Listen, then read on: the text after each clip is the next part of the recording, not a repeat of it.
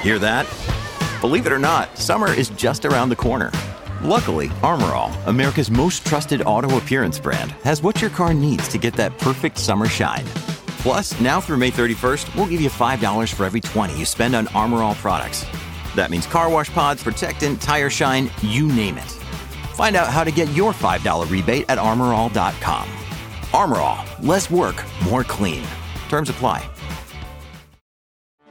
Get ready for the greatest roast of all time, the Roast of Tom Brady, a Netflix live event happening May 5th. Hosted by Kevin Hart, the 7-time world champion gets his cleats held to the fire by famous friends and frenemies on an unforgettable night where everything is fair game. Tune in on May 5th at 5 p.m. Pacific time for the Roast of Tom Brady, live only on Netflix. When you need mealtime inspiration, it's worth shopping Kroger, where you'll find over 30,000 mouth-watering choices that excite your inner foodie. And no matter what tasty choice you make, you'll enjoy our everyday low prices, plus extra ways to save, like digital coupons worth over $600 each week. You can also save up to $1 off per gallon at the pump with fuel points. More savings and more inspiring flavors make shopping Kroger worth it every time. Kroger, fresh for everyone. Fuel restrictions apply. Mary redeemed a $50,000 cash prize playing Chumba Casino this year. I was only playing for fun, so winning this was a dream come true. Chumba Casino is America's #1 social casino experience. It's serious fun. With over 80 casino-style games to choose from, you too could win life-changing amounts of cash. Be like Mary. Log on to ChumbaCasino.com and give them a whirl. That's ChumbaCasino.com. No purchase necessary. Void where prohibited by law. 18 plus. Terms and conditions apply. See website for details. The voice in the preceding commercial was not the actual voice of a winner.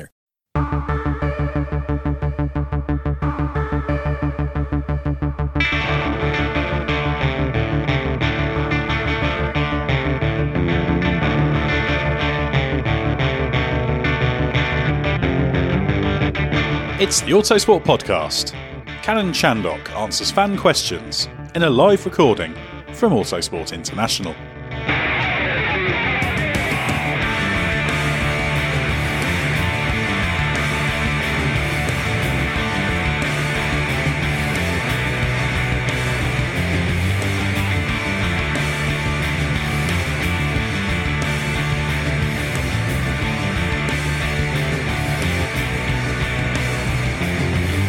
Hello, Autosport International. Now, it's a risky question. Any Autosport Podcast fans out there?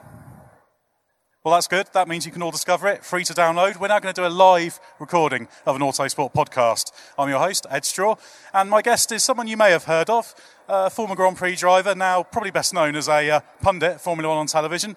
So, welcome to the stage, Karun Chandok. Karun, where's the normal podcast peace offering? Well, yeah, I normally bring Ed a piece of, not a piece, but I bring Ed a carrot cake for these podcasts. I'm looking after your figure, so yes, I haven't brought one. Somebody has to. Although if I run out of steam later on, it's down to the lack of sustenance. So we're going to talk a little bit about the 2019 Formula One season. We are going to open up questions to the floor.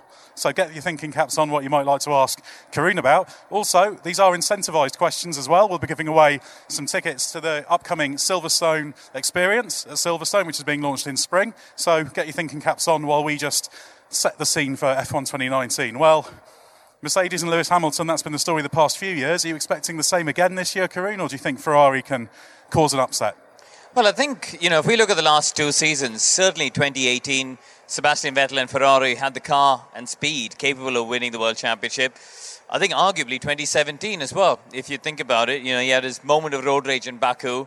He had the accident at the start of Singapore. And then we had Singapore, Malaysia, 2 races in a row where the Ferrari had reliability problems. So if 3 of those 4 even, they sorted themselves out, Vettel would have been the world champion, not Lewis. And certainly 2018, there was 5 or 6 errors that we saw from Sebastian. So the issue hasn't been the speed of the car. Ferrari have had a car fast enough. They just haven't completed the job. So, Lewis and Mercedes have done an amazing job over the last few years. They head into 2019 with a lot of momentum and therefore make themselves the favourites, unquestionably. But, I'd like to see what Ferrari can deliver and also what can Red Bull Honda do. For many years, We've been waiting to see what Honda can do. And Ed, you and I have both seen the last third of the last season. We're starting to see signs, aren't we, that Honda, the engine they upgraded and brought to Suzuka, showed both cars in Q3. We saw a little hint of it in Austin, where Gasly was P7 in Q1 and then didn't do the rest of the session. So we're starting to see signs that Honda's making breakthroughs. And now with Red Bull and Toro Rosso, they've got 4 cars with a free flow of information. They're in the same family, Red Bull Technologies. And that could be really good for fans and for Formula One if we can have 3 teams fighting for the championship. Really good, but are you predicting it's going to happen? Will we see 3 teams genuinely in a title fight? Ask me after pre-season testing. That's cheating. You're meant to be a pundit, the Oracle. You know these things. Well, we haven't seen anything yet, have we? So until we actually see the cars run, and until we got rule changes as well for next year. So let's wait and see. But yeah, I'd like to think that momentum means that Ferrari are going to have a competitive car again. So yes, I think we'll at least have 2 teams in the fight. Hopefully a third. Well, and of course, we're not far away from launch season. Any particular teams you're excited about seeing what they come up with, whether it's at the front or further down the order? Well, I mean, there's stories up and down this year because we've had such an amazing time with the silly season. Drivers moving around. Can Renault give Daniel Ricciardo a car that's capable of finishing on the podium?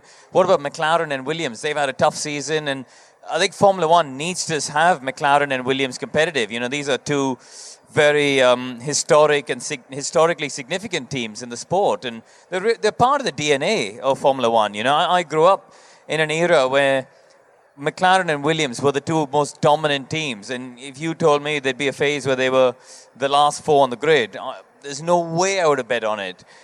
But it did happen last year, and I'd like to see them, move further up. But further up the front, Charles Leclerc, what can he do? That's a fascinating story against Sebastian Vettel, because I think Leclerc's a real deal. I think he is seriously good. His CV matches anything you've seen before. Formula 2 champion, GP3 champion, Macau podium finisher, and he's brilliant. Junior Formula, and did a great job at Sauber. So I'd love to see how that plays out next year as well, or this year. Well, now we've warmed up. Let's see if there's any questions on the floor. As I said, incentivised, so the best questions. Tickets to the Silverstone Experience. It's a family ticket, 2 adults, 2 children. New exhibit opening in spring this year. So raise your hand. Any questions for Karun about the F1 season, even about his glorious F1 career? What's it like to finish 14th in a Grand Prix? That's a good one. Do you think the new front wing will help overtake him? I don't think, unfortunately, he's going to do as much as people were hoping for. I think the rate of development from the teams and the amount that they're able to move the cars on year means that they've already pretty much recovered the downforce now for what they had in Abu Dhabi, which means by the time we get to Melbourne, they're going to be far ahead. So, unfortunately, it's sort of a stopgap solution, Ed, would you say? I think that the idea being for 2021, they're looking at a big change, which, to dramatically alter the rules and really make a change to overtaking. This sort of feels like a half-hearted stopgap, I think, isn't it? They've taken some of the findings of the more in-depth work and tried to do some easy tweaks in the short term. So laudable in that regard, but 2021 is probably the year you've got to be excited about. But I think that's a very good question. I think we'll open the book on the prize tickets there. So at the end of the podcast recording, head round the side and we tickets. Who else has got a question?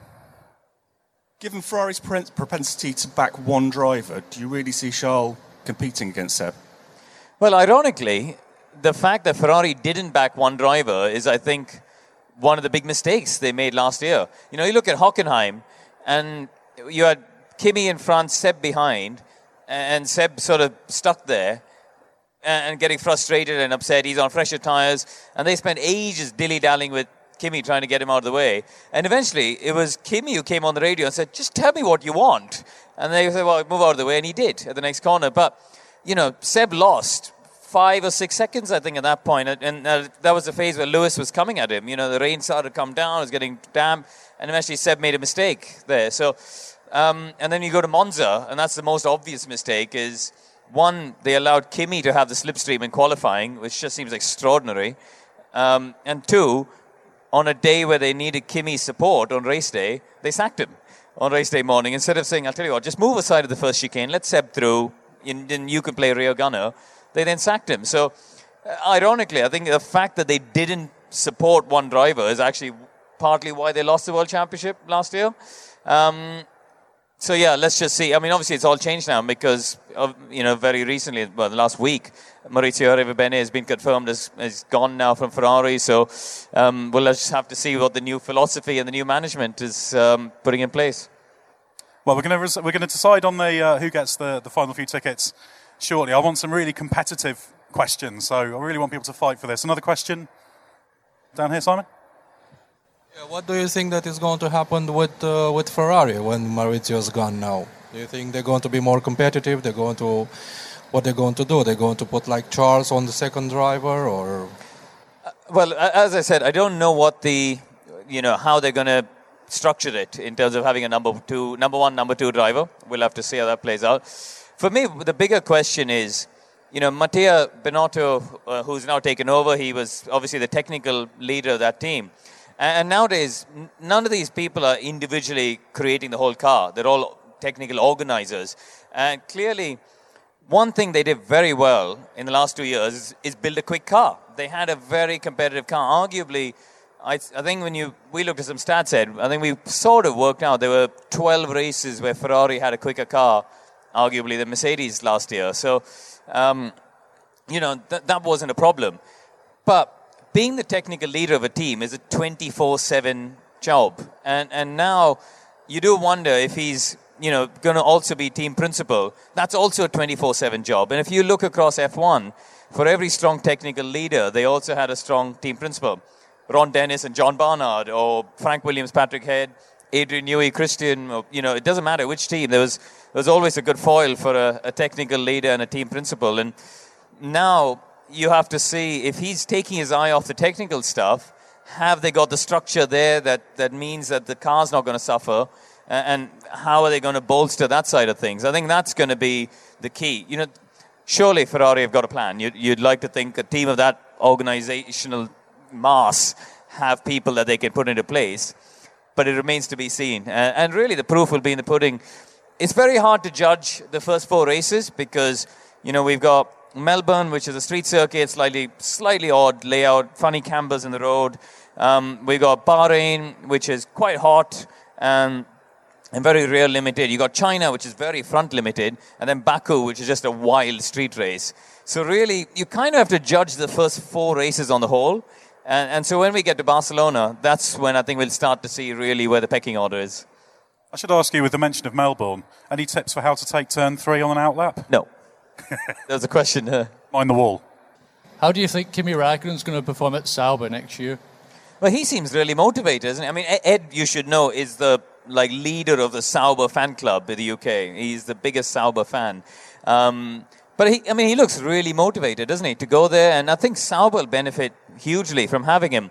I do think Ferrari did the right thing because I think Leclerc's the future, and he's young enough to have a long career there. He could be there for 10 years and really build a team.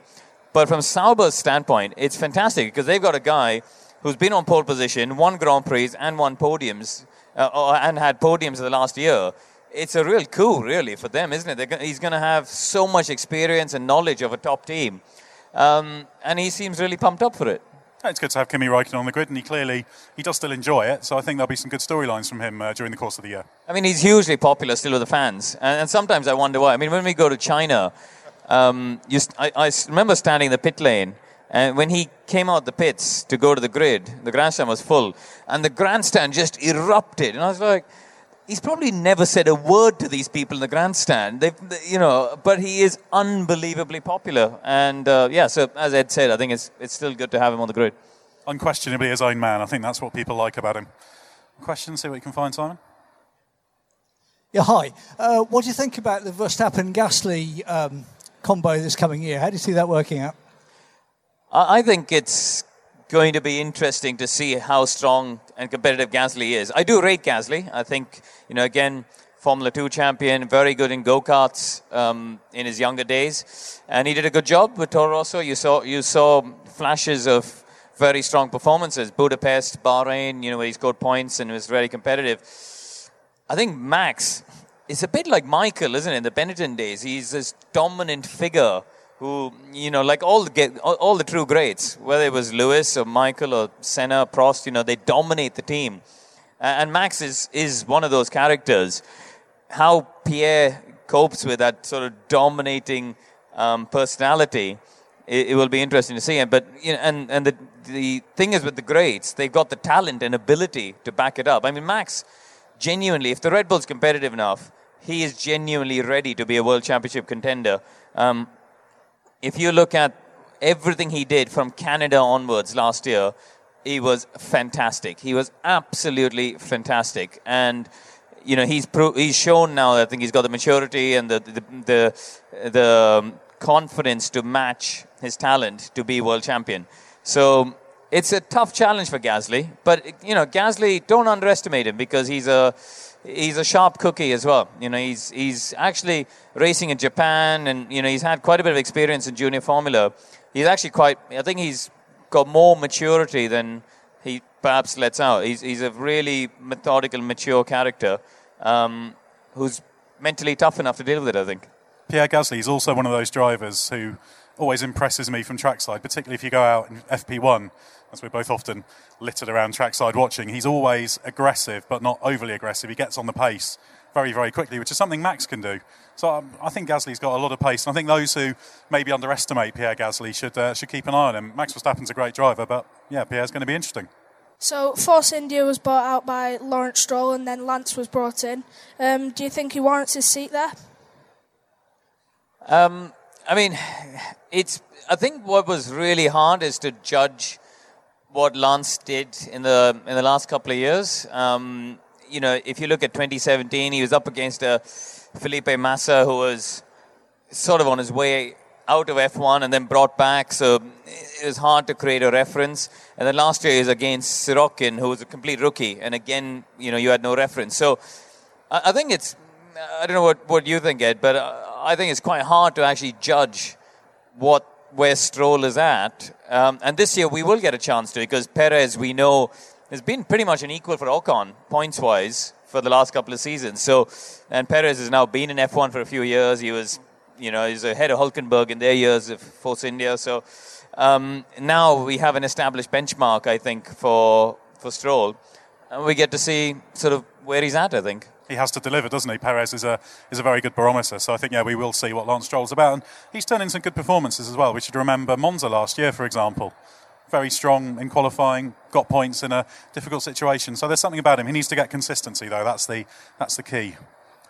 Question? And I think just there's a couple of questions here to the right. But just to finish up, I think it's very easy for people to be dismissive of people like Stroll who are struggling at the back in a difficult year. There are no bad drivers in Formula One. You could take any of those drivers and stick them in a Le Mans LMP1 car or in a DTM car or Indy car even. And with a bit of testing and a bit of practice, if they're in the right team, they will be right up there. There really aren't any bad drivers in Formula One. I think sometimes it's easy for people to forget that. Does that apply to that guy who drove for HRT in 2010? No. Sakon Yamamoto, you're talking. No, the other earlier. If you were to put all the top drivers into the same cars, who do you think would actually win?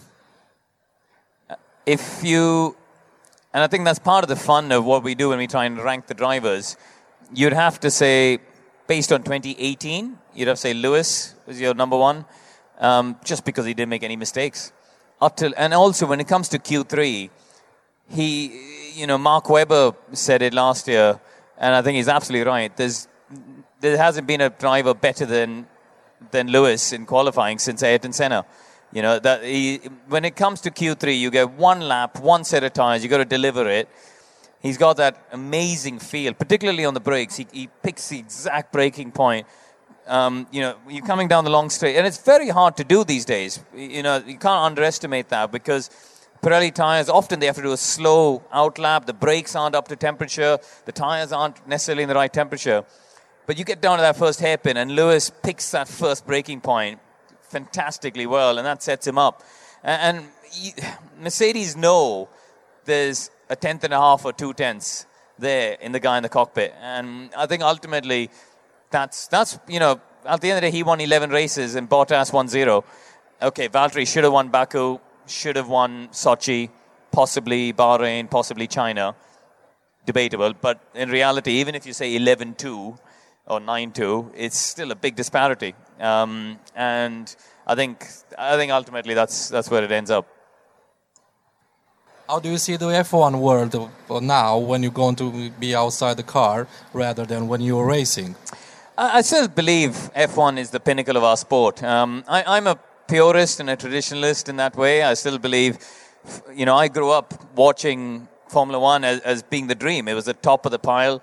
Yes, you had sports cars and Le Mans, and you have rallying, and I watched all of it. I was a huge fan of Carlos Sainz and Tommy Mäkinen and people like that. But ultimately, Formula One is Formula One, and I still believe that it should be. I think things like Formula E and World Endurance Championship and stuff, they all have a place in this world. I mean, I love Le Mans. I've done it 5 or 6 times. Is the most magical race you could ever do. But ultimately, Formula One should be the pinnacle of our sport. And I think, when you look at it today, it still is. Fundamentally, it's got 10 times more TV viewership than Formula E or World Rally or anything. It's got 18 times more social... I think we were discussing it just upstairs. It's still got 18 million people on social media across all the platforms at a time where Formula One really only opened up in the last 18 months. So it's amazing the growth in that. So I still think there's a lot to offer. Fantastic drivers. And actually, if you look at the last 2 seasons, the battle for the World Championship has been great. You've had 2 quadruple world champions fighting it out, and 2 of the greatest teams. So I think it's been good. Hi there. How do you rate the chances of McLaren and Williams this year? Do you think it'll be any better or just more of the same? No, you have to. Well, no, this is for you. You're the star, right. But you have to be honest about Williams, even though you're a Williams heritage driver. No. I mean, in reality, the stopwatch never lies, is it? And I think that you just have to look at the results sheets to find out who was quick and who wasn't last year. So there's no hiding from that. Frankly, you look at, and I think I said it before. I would never have believed when I started watching F1 that Williams and McLaren would have been between P17 and P20 on the grid, but they were on occasion last year. We'll have to wait and see. I think McLaren, if we take them, they've got different sort of issues. I think McLaren seem to give up on their concept, or give up on the development of their car quite early on in the year, I think. Is it fair to say? They found they couldn't find the gains. They had some fundamental problems. Yeah, sort of halfway through the season, they thought, right, let's just get cracked on 2019. They knew it obviously wasn't great for Fernando's mood, but he came up with some hilarious statements afterwards about every lap became his best ever qualifying lap and every race was his best ever race. But in reality, they weren't having a great season. They seem to think they've got a concept that needs to be a bit different. Obviously, the rules are different anyway, but I'll be interested to see how that pans out.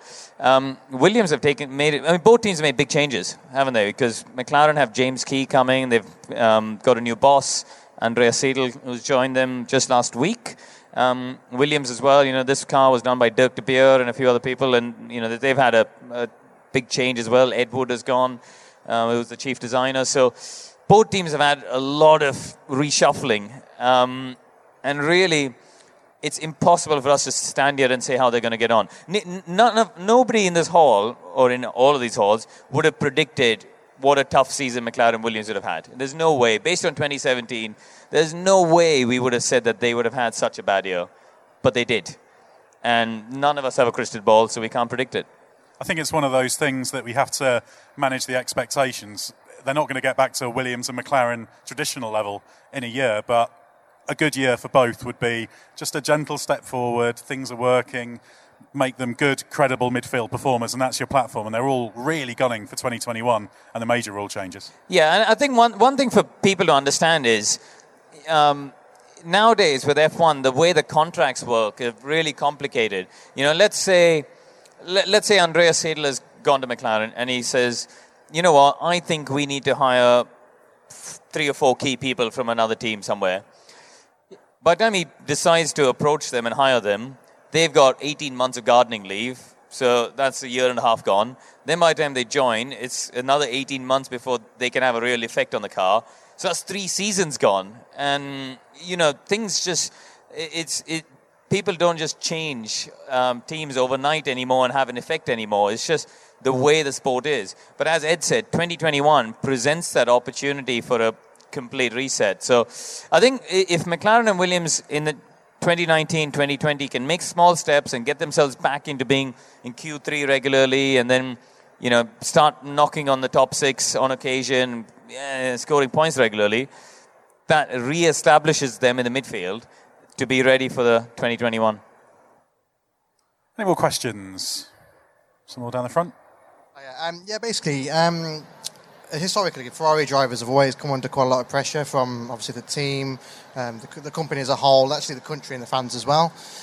Would you say that, obviously, Charles Leclerc going into that team as a character, obviously, because you've met him as well, would you say he's going to deal quite well with that, or do you think that's something that could possibly make a mistake? Or So, there's 2 things about Charles which I'll tell you which from his past.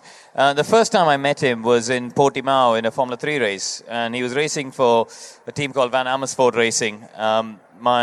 There's a kid that I manage who was his teammate.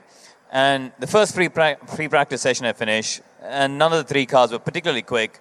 And actually, Charles he was actually, I think, second out of the three cars from the team. And I went to the back of the truck to, when they're doing their debrief. And Charles was sitting there, and he had every engineer sitting around him, and the other 2 drivers sort of just there in the back of the truck polishing their helmet. I was like, what's going on here? And he, even at that young age, he had managed to pull this whole Formula 3 team around him. They all just gravitated towards him, and he established himself as the number 1. This is the 3rd in the season. As a rookie, it's not like he had been around for years. So he's got a certain charisma, and he's got a certain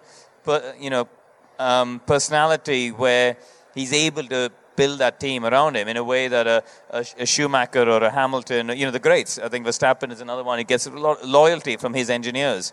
And so I think that's really going to help him out.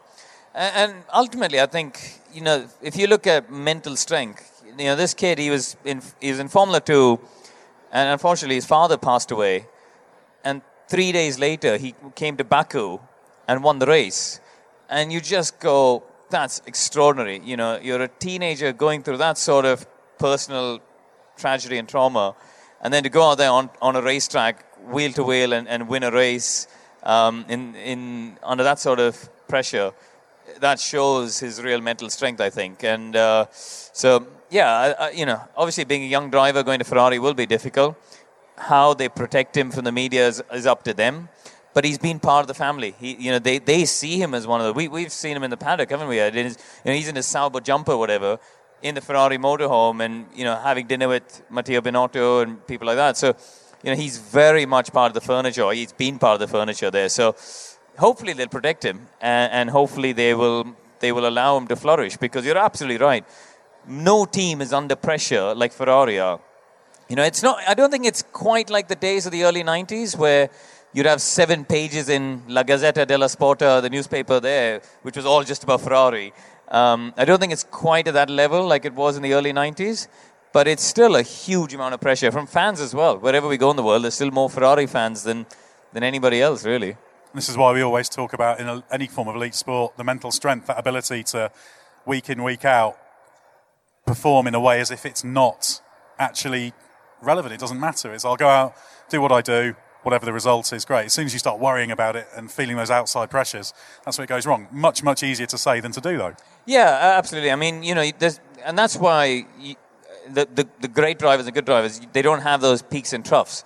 They're able to perform at a consistently high level. I mean, that's what made Michael great, wasn't it? Michael had such... If you look at his career in F1 from 91 till 2006, let's call it the first career, from 91 till 2006, you could probably count on one hand how many off days he had.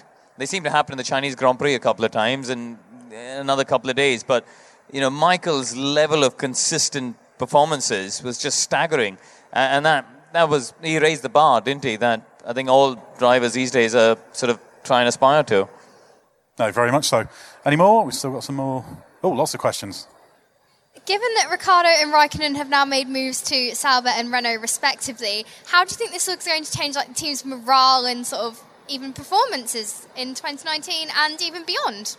For those two teams, you mean? Yeah, for Renault and Sauber respectively. I think they're all very excited. To answer your question about morale, I know certainly everybody at Enstone when the deal was announced, because I think it's not been a secret that the relationship between Renault and Red Bull has been a little bit fractious, well, quite a bit fractious, for the last few years. And I think them getting Daniel was almost like Renault putting one over Red Bull for a change. And certainly I think they're very buoyant about it. They, in some ways, perhaps this year the car and the team are not quite ready to be there. I think, by their own admission, they're not quite ready to be. They're not going to be championship contenders. I think if they can get the odd podium, then they'd be very happy with that. But for everybody in the factory, and I've got some friends who work there, and they said as soon as he came for his seat fit, there's a real air of, there's a good feeling about it, that came with him, and it's a fresh start. Not that they had anything against Carlos, and they all really enjoyed working with Carlos, I think, but they feel a breath of fresh air, and I think it's the same with Sauber, and we've already talked about Kimi, so I won't go over it again, but certainly I think for those teams, getting an A-list driver is a real coup. Real driver they can get behind, that's what teams like. Got probably time for one more question, maybe two if we're lucky. Any more? One down the end. How do you think Max will cope with the engine that broke the spirit of Fernando Alonso? I think it's a very different engine. I think we have to be clear about it. That Fernando obviously had a couple of difficult years with the McLaren Honda, but last season was a Renault engine, and ultimately, if you think about when he quit and left, he decided halfway through the season when it wasn't the Honda anymore. So it is different, and Honda have made more progress, I think, towards the end of last season than they had over the winter almost. If you look at, I think it's really hard to judge the exact numbers these days. It's not like the old days where you could go, well, this number of horsepower, that's the deficit. Nowadays, with the ERS system and the way they deploy the energy and you quantify horsepower of the IC engine and kilowatts of the ERS hybrid, and it's really hard to peg an exact number. I've spoken to 3 people at Renault who all believe the deficit to Mercedes to be 3 different numbers. So, how long's a piece of string in some ways? They've all got sound analysis. They've all got different ways to study the data. But ultimately, it's about guesstimating it. So, I think it's a little bit unfair to say that, yes, those 2 years for, Fernando went to McLaren believing the Honda project was going to elevate him to being world champion again. It didn't happen. Obviously, that massively destroyed his love for F1 and his spirit. But I don't think that's the only reason it broke him, because ultimately, he stuck around for Renault, yeah. No, and I think with Honda, again, it's time, isn't it? Everything now in Formula One takes time. You don't get these magical steps that you once got back in the day, which is just the nature of the beast now, isn't it? Yeah, we're not seeing revolution anymore. We're not seeing somebody wheel out the active suspension or a twin chassis Lotus or, these double diffusers even. Fan on the back of the car, that's always good. Sorry? Big fan on the back of the car. Yeah, big fan on the back of the car, exactly. We're not seeing revolution anymore in F1. I mean, think of Colin Chapman in the Lotus 49. It's all of a sudden you've made the engine a stress member in the car. It's just transformed every single race car you see in this whole show. So we don't see that anymore. We see evolution and the smaller steps, and that's therefore it's harder for people to make the steps, I think, because they're all looking for small differences in performance. They're not looking for this big eureka moment anymore. Well, thanks very much for the questions. Sorry we couldn't keep going on. There's many, many good questions being asked. I like the competition. Do you have any favoured questions you want to reward, Karun, or shall I? I'm not getting involved in that. Yeah, I need more tickets. I'd say it's tickets for the Silverstone Experience, a new exhibit that's opening in spring this year. So it's we've got a couple more. The first ticket we awarded already, and we'll go for I'm just trying to think back. We had the Force India Racing Point question, Lance Stroll. Yeah, if you had around there, you'd be able to give your name. And also, should we go for the Williams McLaren question? Let's not go for getting that. involved, The Williams McLaren question, which is around here somewhere, I think. Sorry we don't have more, but yeah, the Silverstone Experience tickets, that's 3 sets, and thanks very much. Thanks, Karun Chandhok, and as I always say at the end of a podcast, thanks for joining us. We'll be back soon with another Autosport podcast.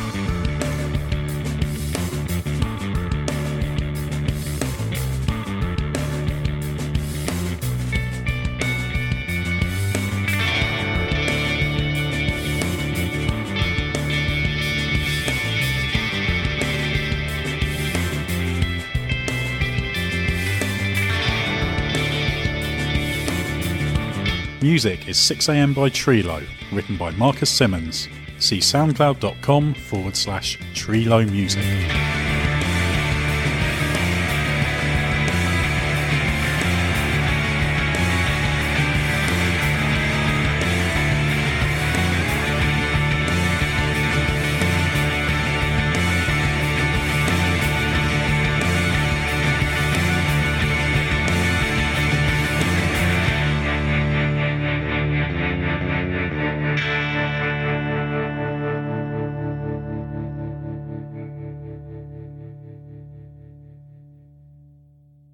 Mary redeemed a $50,000 cash prize playing Chumba Casino this year. I was only playing for fun, so winning this was a dream come true. Chumba Casino is America's #1 social casino experience. It's serious fun. With over 80 casino-style games to choose from, you too could win life-changing amounts of cash. Be like Mary. Log on to ChumbaCasino.com and give them a whirl. That's ChumbaCasino.com. No purchase necessary. Void or prohibited by law. 18+. Terms and conditions apply. See website for details. The voice in the preceding commercial was not the actual voice of a winner. Hey guys, gut check. If your six-pack abs are covered with flab, it's time to cut the fat. Lose weight the easy way with Nutrisystem for Men. Now delivering hearty inspirations meals that fill you up without letting you down. We're talking bigger lunches and bigger dinners packed with protein to control hunger for up to 5 hours. From savory bourbon chicken to mouth-watering meatloaf, they're exactly what a man's body needs to power through the day. You get breakfasts, lunches, dinners, and snacks, all fully prepared, totally delicious and delivered free to your door. No salads, no juices, just real food for serious appetites. Order today and get all new Fuel Shakes for Men. They're made with the key ingredient Velocitol that doubles the power of protein to help you maintain muscle mass while losing weight and feeling satisfied. Don't wait any longer. Order now for a simple way to lose weight, build strength, boost energy, and burn fat. Go to Nutrisystem.com/protein to lock in your special deal. Offer restrictions apply. See website for details. Sports Social Podcast Network. Okay, round 2. Name something that's not boring. A laundry? Ooh, a book club.